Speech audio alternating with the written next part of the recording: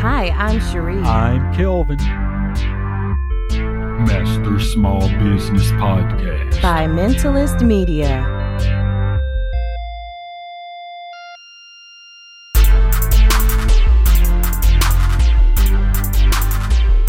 All right, so I tend to be a cheap person. And when I say cheap, I mean like I like the lowest price or frugal maybe. You know, I want the lowest price, really the best value for the lowest price, right? Right. And a lot of people think this way. And one of the things that I see people doing is saying advertising. How should I advertise? How do I let people know about my products and services? And then they always gravitate toward the free stuff, regardless of if they actually have money to advertise or not. Yeah, it's that whole thing where, you know, you had Napster, then you had other streaming services online, and basically people stopped paying for music. Right. And now, everyone is like, I don't pay for music. Why should I pay for music? Right? So now, after social media has gotten as big as it has gotten, people are like, I don't need to pay to advertise. I have social media sites. I have emails, right? Yeah.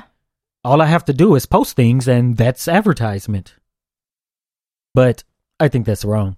Yes, they are definitely wrong. I mean, think about it. The biggest companies in the world spend millions or billions of dollars advertising. Why do you think they're doing it? Because it works. Like, how many Twitter followers does Oprah have? I don't know. A million. The biggest companies in the world have social media sites with way more people than you. Right. And they spend money on advertisement. They could send out something and millions of people get it. 1 million, 2, 3 million people. But they're still going to have paid advertisement. Right.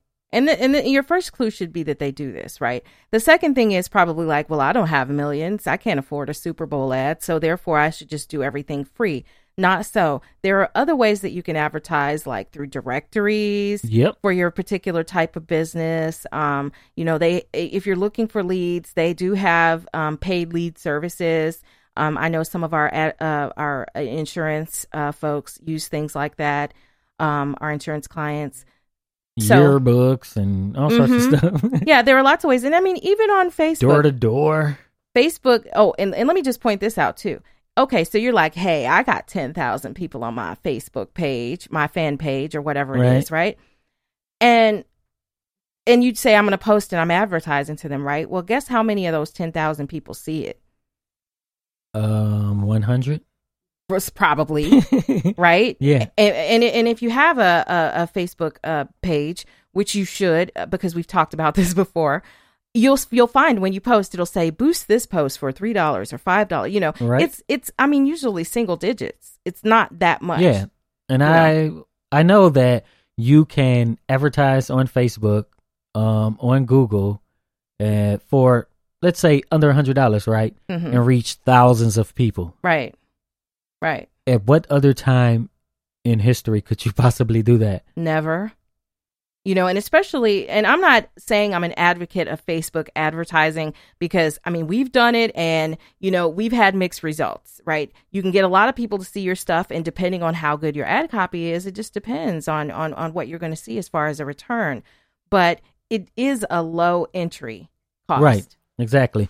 And one thing we did with our app, Photo Journey, that you can find in the Play Store on Google, we did some Google ads, right? Right. And it was pretty successful, you know, because that sort of thing people are actively searching for, right? Yes. So then, and it's interactive, you know, a billboard you place up there, somebody have to remember it 3 years from now or 3 days from now, 3 months, right? With this, someone is actively searching for something, they get your ad, click on it, and do whatever you want them to do.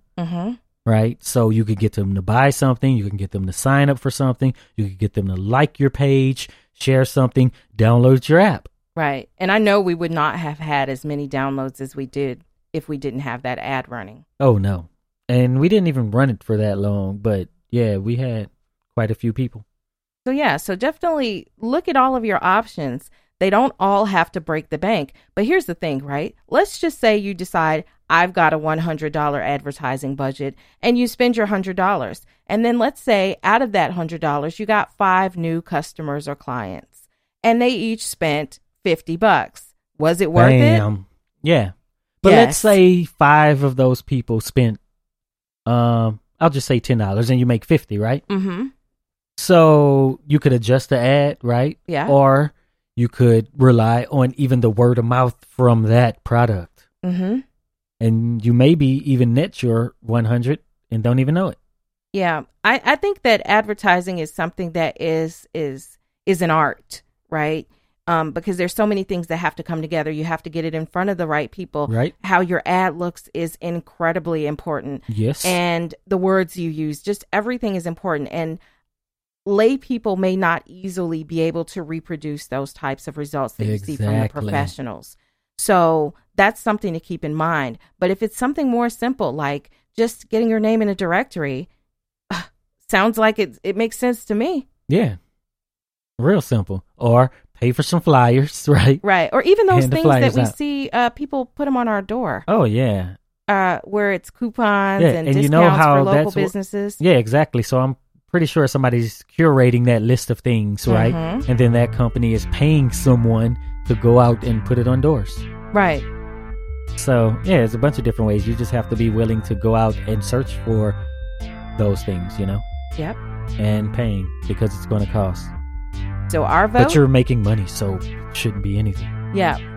Yep. So our vote, should you pay for advertising? Absolutely, Yes. if you have the money.